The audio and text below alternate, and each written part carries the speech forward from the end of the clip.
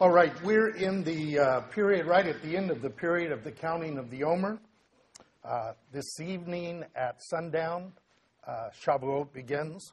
And the Sabbaths towards Pentecost, going from first fruits, the resurrection, and Shavuot and Pentecost, that period.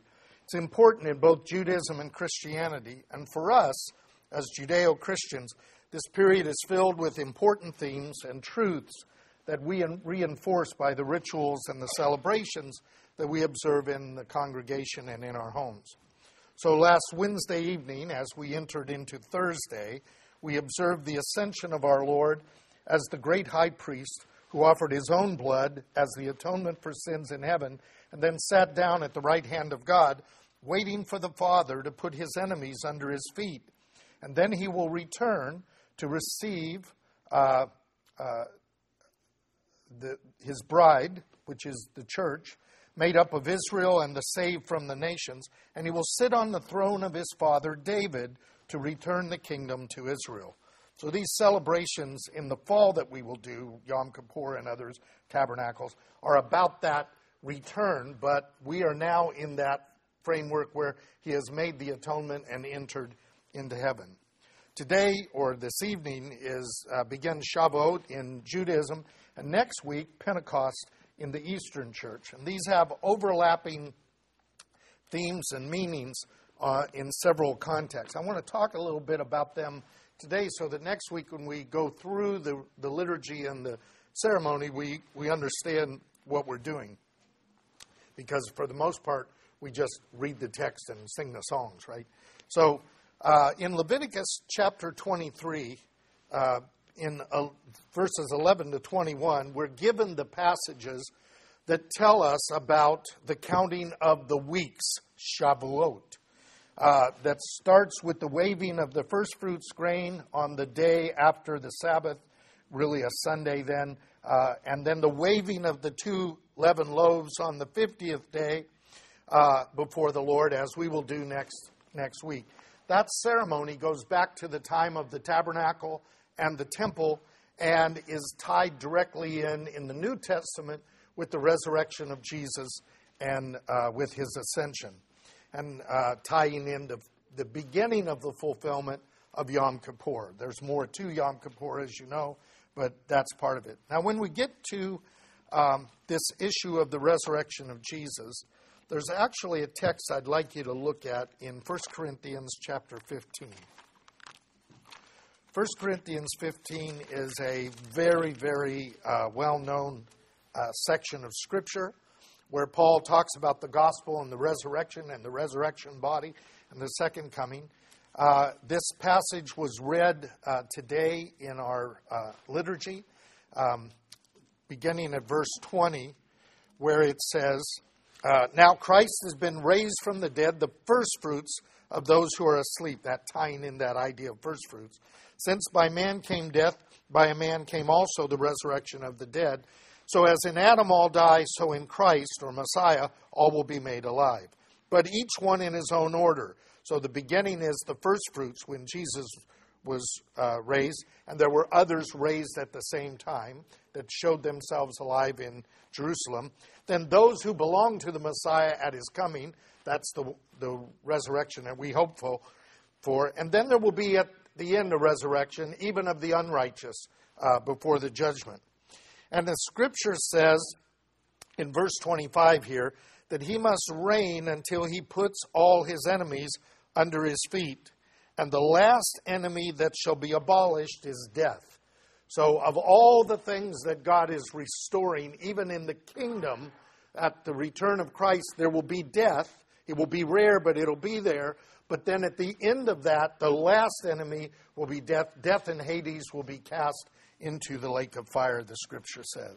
So this notion of the enemies being put under his feet and the kingdom being established and all of that is part of this ascension and return that often does not get talked about in Christianity because of replacement theology. They just think of Jesus as reigning now. But he's got to sit on his father David's throne as well. So There is another passage that's important for this, and that is in the book of Ruth. In the book of Ruth, we have a passage in the first chapter. I had it all marked, and then I put it away.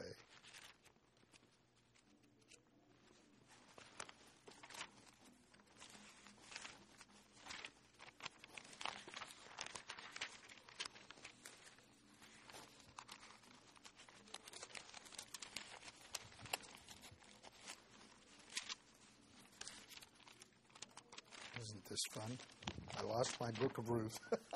Had it all marked out, and then I pulled my ribbon. Oh, that's why I'm always looking at it in the wrong place. My Bible seems to go from Judges to 1 Samuel, right? Every time. I got to read Ruth more often so it doesn't do that. In Ruth, in the first chapter, verse 16,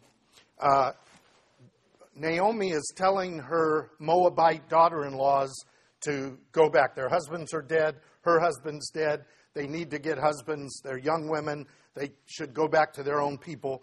But Ruth, who is seen in Judaism as the ultimate Gentile coming to God and in a sense being a convert, but joining herself to Israel, in that sense, and we won't get into the issue of whether she converted or not. She is in the line of the Messiah. She's the great-grandmother of David, King David. Ruth says, "Do not urge me to leave you or turn back from following you, for where you go I will go, and where you lodge I will lodge. Your people shall be my people, and your God my God. Where you die I will die, and there I will be buried. Thus may the Lord do to me, and worse, if anything but death separates you and me." So what we have here is Ruth, the Moabite, saying to Naomi, the Jew, "I am following your God, and you will be my people." It's really important to understand that when we accept Jesus as our Messiah, as our Savior, we are not taking him away from Israel. We are joining ourselves to the God of Israel and the Israel of God, to come alongside them and in effect say the same thing that Ruth said. Your people will be my people. Your God will be my God. I will dwell in your midst and be a part of you, Israel, in anticipation of all the promises that God has made. And may God judge me if I don't do that, right? And so that's an important part. It is traditional on Shavuot for the book of Ruth to be read in its entirety, because it also deals with the kinsman redeemer, but it has this theme of the Gentiles also coming to God.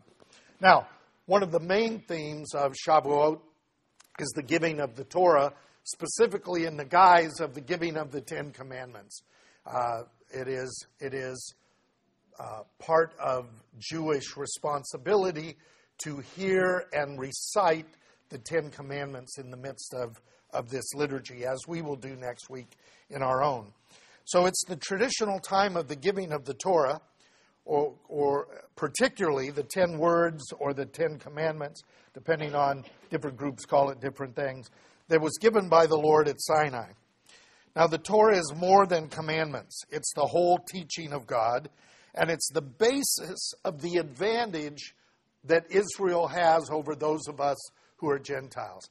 At Babel, we were scattered around the world into the nations, and in that sense, Paul describes us as being without God and without hope in the world and being far away.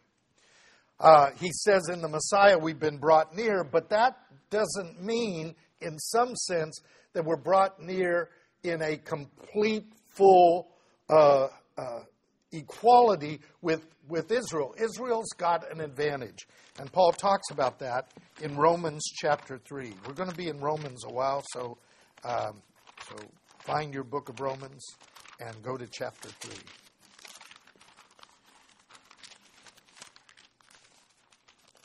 In Romans chapter 3, beginning in the first 4 verses, Paul says, then what advantage does the Jew have?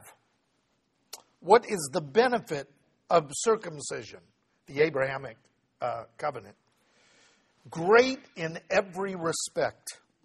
First of all, that they were entrusted with the oracles of God, the scriptures. They were given the commandments. They were given the Torah. They were given all of that they might be a light to the nations.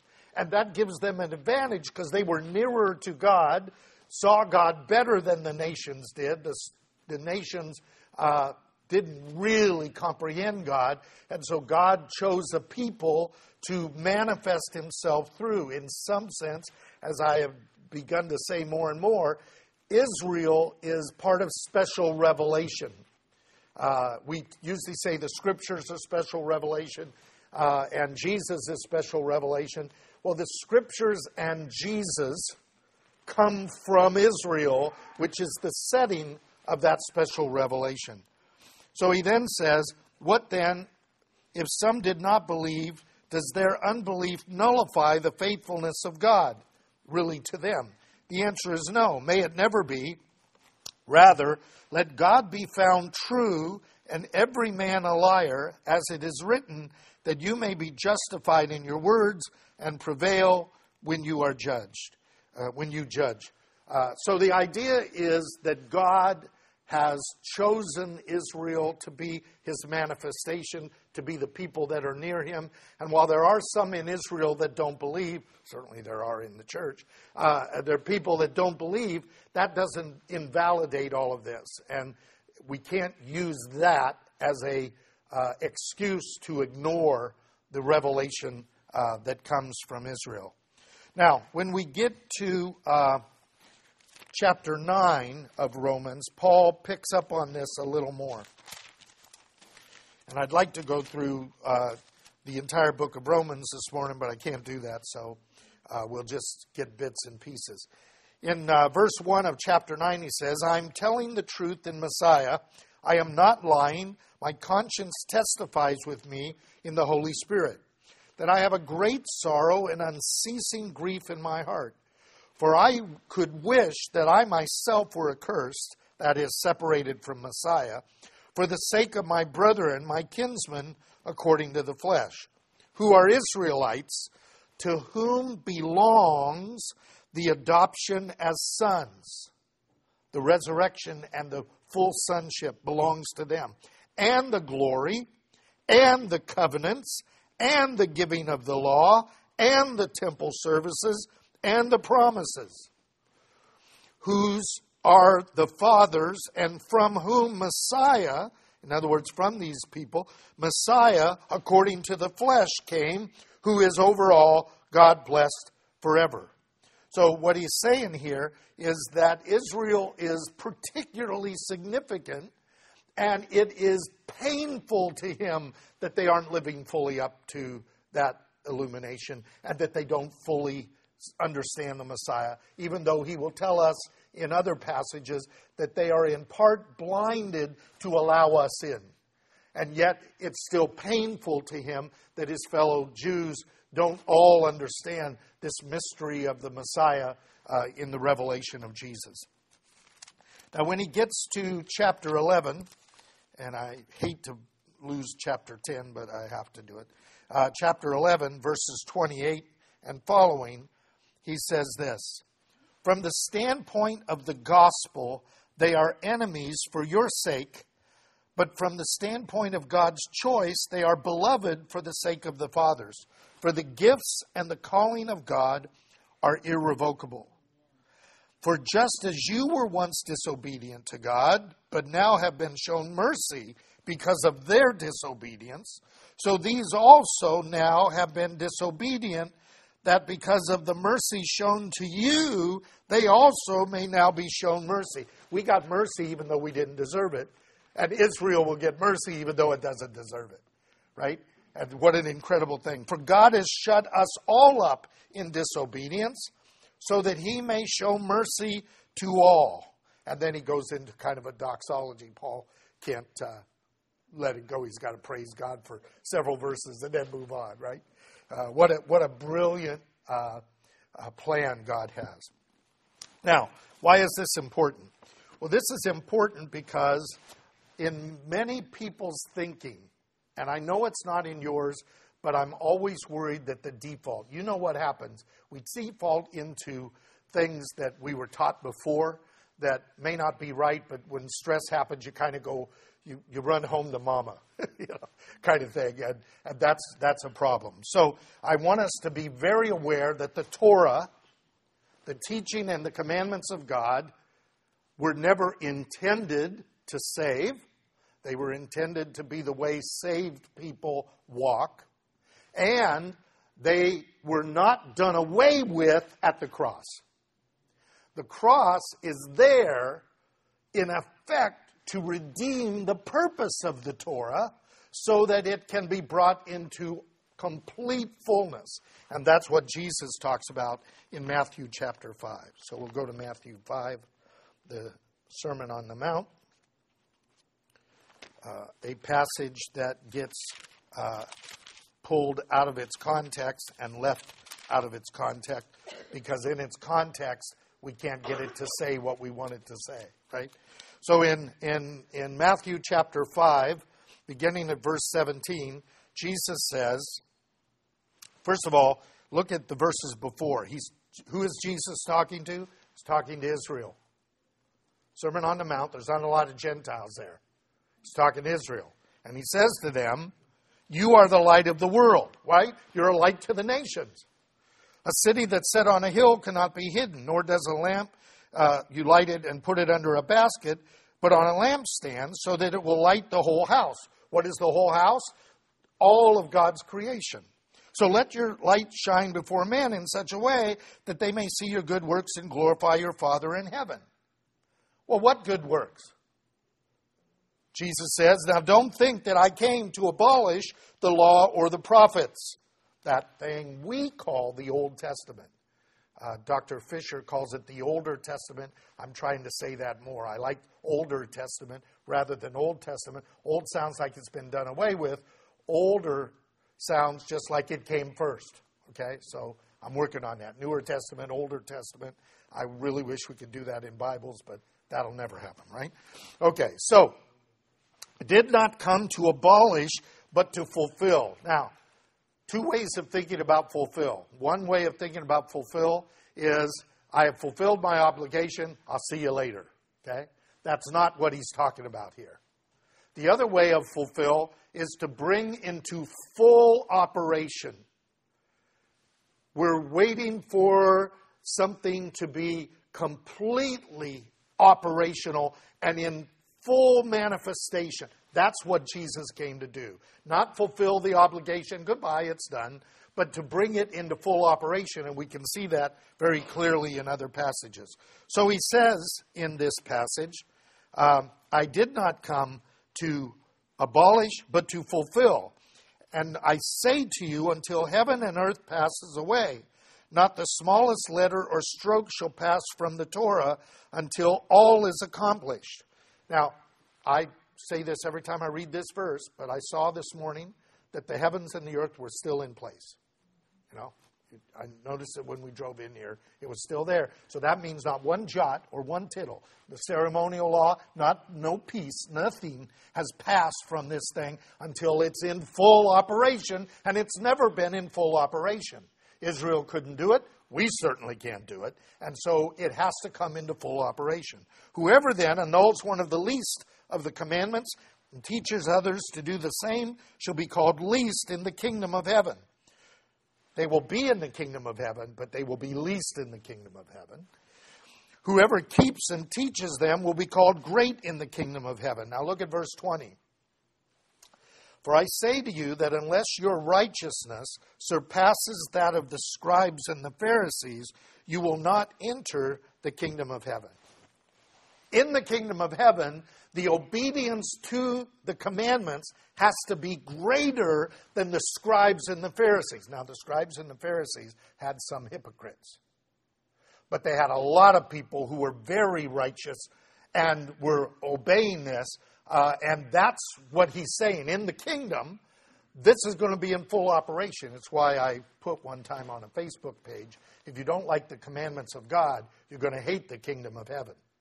Because those are the rules and regulations of the kingdom of heaven, right?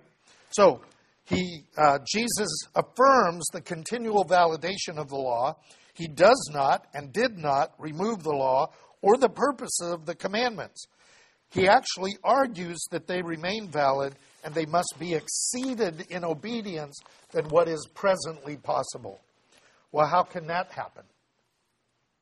How in the world can the commandments of God be operationally beyond what we're capable of doing, even at our highest point of commitment?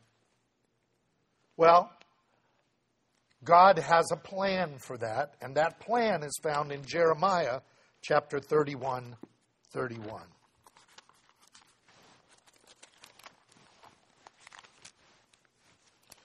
Jeremiah 31:31, God says, through Jeremiah the prophet, "Behold, days are coming, declares the Lord, when I will make a new covenant with the house of Israel and with the house of Judah. Not like the covenant which I made with their fathers in the day that I took them by the hand to bring them out of the land of Egypt, my covenant which they broke, though I was a husband to them, declares the Lord. But this is the covenant which I will make with the house of Israel after those days. I will put my Torah within them, and on their heart I will write it. I will be their God, and they will be my people. They will not teach each person or neighbor saying, 'Know the Lord.'" There's no evangelism going on in the new covenant. "For they will all know me from the least to the greatest." Notice that least and greatest thing. Declares the Lord, "For I will forgive their iniquity, and their sin I will remember no more." Now what God is saying is, at Sinai, I made a covenant with them. I gave them the commandments in stone, and I said, write them on your hearts. You guys know Deuteronomy. These words shall be on your heart, and you shall talk of them when you rise up, all of that stuff. Well, what was the problem? They had hearts of stone. They didn't write the scriptures on their heart. The best they could do was write it to somewhat on the outside, because there's a problem in man. Now, we're not going to criticize the Jews. We can't do it either. Okay? The reality is that these commandments are beautiful. They're good, but there is a problem. And that problem Paul talks about. But before that, I want you to catch what God says is what you guys can't do, that is write these on your heart, I'm going to do. I'm going to place them on your heart. He doesn't say I'm going to get rid of my commandments. He doesn't say I'm going to change my commandments. He says I'm going to finally put them in there so that you will obey me from the heart. Okay? Now, how is he going to do that? Well, he's going to do that. First of all, we got to look at the problem, then we'll see how he's going to do it. So, Romans chapter 7. I told you we'd be in Romans a lot.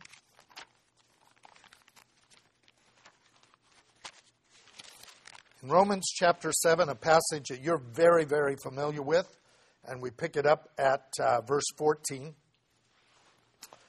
He says, "We know that the law is spiritual, but I am flesh, sold into the bondage of sin. For what I am doing, I do not understand, and I am not practicing what I would like to do. I am doing the very thing I hate. But if I do the very thing that I do not want to do, I agree with the law, confessing that the law is good." Those commandments are good. "So now no longer am I the one doing it, but sin that dwells in me. I know that in my flesh, in me, dwells nothing good. The willing to do is present." That Yetzer Hatov is there. "But the doing of the good is not there. For the good I want to do, I do not do. I practice the very evil that I don't want to do. But if I'm doing the thing I don't want to do, I am no longer the one doing it, but sin that dwells in me. I find then the law." Now, Paul does a play on words here. It's translated principle, but he's using the word law. "I find then the law that evil is present in me, the one who wants to do good. For I joyfully concur with the law of God, that should be capitalized, in the inner man, the Torah of God. But I see a different law in the members of my body, waging war against the law of my mind, which is the Torah, and making me a prisoner of the law of sin, which is in my members. Are you catching this? There are two laws. There's the law of God that can get into our mind, okay? Partially get into our mind and heart, but can't fully express, can't be fulfilled because of the flesh. The flesh ends up circumventing the intent and purpose of the law. So, Paul says there are two laws. The law of sin and death that's in my flesh, and the law of God that's in my mind, and I'm caught between these two things. So he says, wretched man that I am, who will free me from this body of death? The resurrection in Jesus. Thanks be to God through Jesus Christ our Lord. So then on the one hand, I myself with my mind am serving the law of God, but on the other hand, my flesh is serving the law of sin. Now, we got to keep reading so you get this. Therefore, there is now no condemnation to those who are in Christ Jesus, for the law of the Spirit of life in Christ Jesus, the Torah, as energized by the Spirit of God given to us, has set us free from the law of death and sin. For what the Torah could not do, weak as it was through the flesh, God did in sending His own Son in the likeness of sinful flesh, condemned sin in the flesh, so that the requirement of the law might be fulfilled in us. When's it going to be fully fulfilled? In the resurrection. We struggle towards it now, but in the resurrection, it will be fully fulfilled in us. And it is manifest as we walk not in the flesh, but in the Spirit. And this fits into everything that Paul talks about the battle between the flesh and the Spirit. So, God gave Israel the Torah, and the Torah was helpful, but not capable of being brought into fullness. So God brought His Son. Through His death, burial, and resurrection, we have been forgiven of that transgression. And now He's given His Spirit to dwell in us, to help us to struggle against the flesh until the time when the flesh is completely changed by our resurrection. Rather than getting rid of the Torah, He got rid of the condemnation of the sin that's in our flesh and gave us a comforter to help us walk according to the Spirit and not according to the flesh, which is what Paul talks about in Romans 8. So when did He send that Spirit? Well, He promised Israel He would give them the Spirit, and that Spirit would not just go upon Israel, but would go upon all flesh. And so we turn to Acts chapter 2.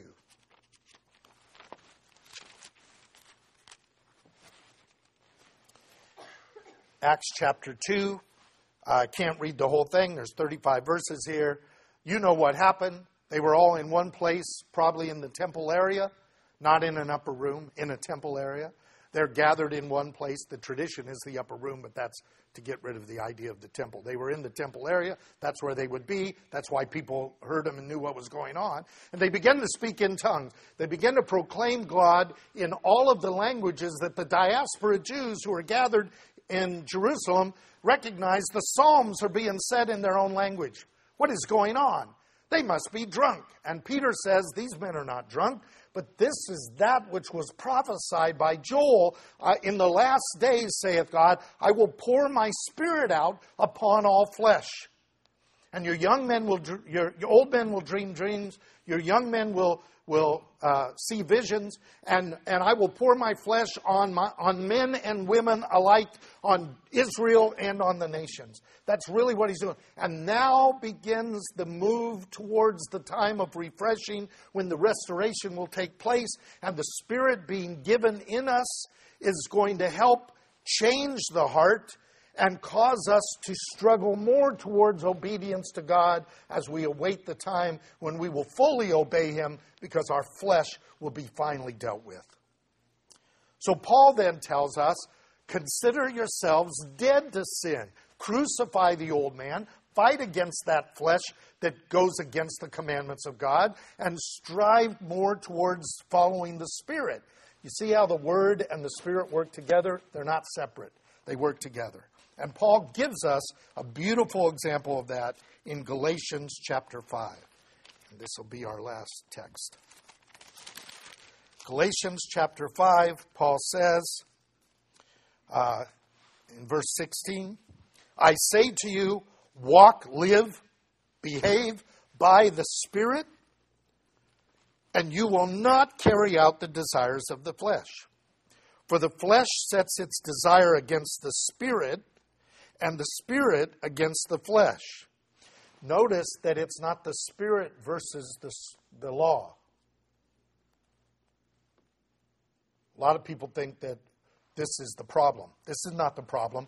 This is the problem. Okay? But we've been given the Spirit to kind of gang up on the flesh. Our mind, God's Spirit, to gang up on the flesh, to kind of keep it down there. Keep Freddy Krueger in his trash can while we try to be more obedient, right? So he says, the flesh sets its desire against the Spirit against the flesh, and these are in opposition to one another, so that you cannot do the things that you please. We're back in Romans 7, right? But if you are led by the Spirit, you are not under the law. What does under the law mean? Under the law doesn't mean under the obligation of the law. It means under the condemnation of the law. We are not under condemnation of the law. We are to follow the Spirit. Now, what is the Spirit going to do? Disobey the law? No. So, again, my example that I've used before, if somebody came to California and said, I don't understand the traffic laws here, and I don't know when to turn and when not to turn, and whether I can turn on a red or any of that, I don't know what to do, but I have to get to Fresno. Who knows why? I just picked Fresno. And I said, okay, follow me. I'm going to get in my car, and I will drive according to the rules.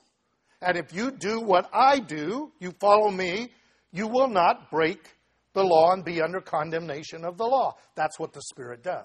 So when somebody tells me they're being led by the Spirit and they're violating the commandments, I know they're a liar. And when I tell myself that, I know I'm a liar, right? We have a theology of getting rid of the Torah when that's not the theology of the Bible. So, he says that we are to do that, and then he tells us how we'll know the difference. The deeds of the flesh are obvious. Fornication, impurity, sensuality, idolatry, sorcery, enmity, strife, jealousies, outbursts of anger, disputes, dissensions, factions, envyings, drunkenness, carousings, and those kind of things. Of which I forewarn you, as I have forewarned you, that those who practice such things will not inherit the kingdom of God. Notice the word practice.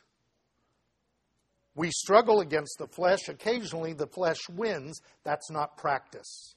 But when you say, I'm going to be forgiven no matter what, I'm just going to go ahead and do it, now you're practicing sin.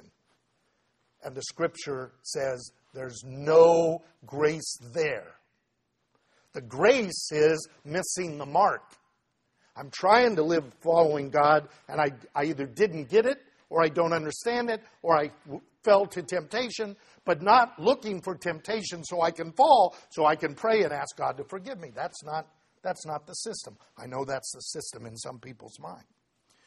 So he says, those are the things of the flesh. Then he says, but the fruit of the Spirit, if you follow the Spirit, is love, joy, peace, patience, kindness, goodness, faithfulness, gentleness, self-control. Against such things, there is no commandment. There's no law. Because when you're following the Spirit, He stays according to the law. So those who belong to Christ have crucified the flesh with its passions and desires. If we live by the Spirit, how did we get alive? We were born again by the Spirit. Then let us also walk by the Spirit, and let us not become disruptive in the body of Christ. So, the Torah and the Spirit, the two main themes of this celebration, the giving of the Torah and the giving of the Spirit, are not enemies. The Torah, though, without the Spirit, will be defeated by the flesh. The Spirit, without the Torah, has no wisdom and no way to know the correct expression. But the Torah and the Spirit together, after all, who inspired the Torah? The Spirit. Expresses the hope and faith that brings salvation and the kingdom to come, and minimizes the impact of the flesh and its damage on our testimony and quality of life.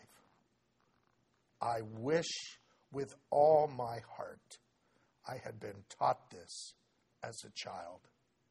I wasn't even taught this as a minister.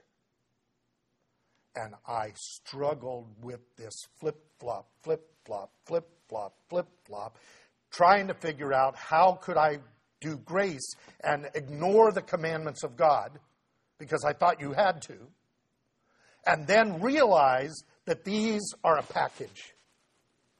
And what a difference it makes. Does it make a complete difference? No. Is it fulfilled in my life? No. But it's getting more there. I'm growing in grace and in knowledge as I try to follow the Spirit. And you know the same experience. And that's why it's important that we reinforce these holy days and not just celebrate the giving of the commandments and not just celebrate the giving of the Spirit, but celebrate the giving of the commandments and the Spirit, which together will be the basis of the new covenant that will manifest the fulfillment of all that God promised in Israel and in the nations who have come to the Messiah. Let's pray.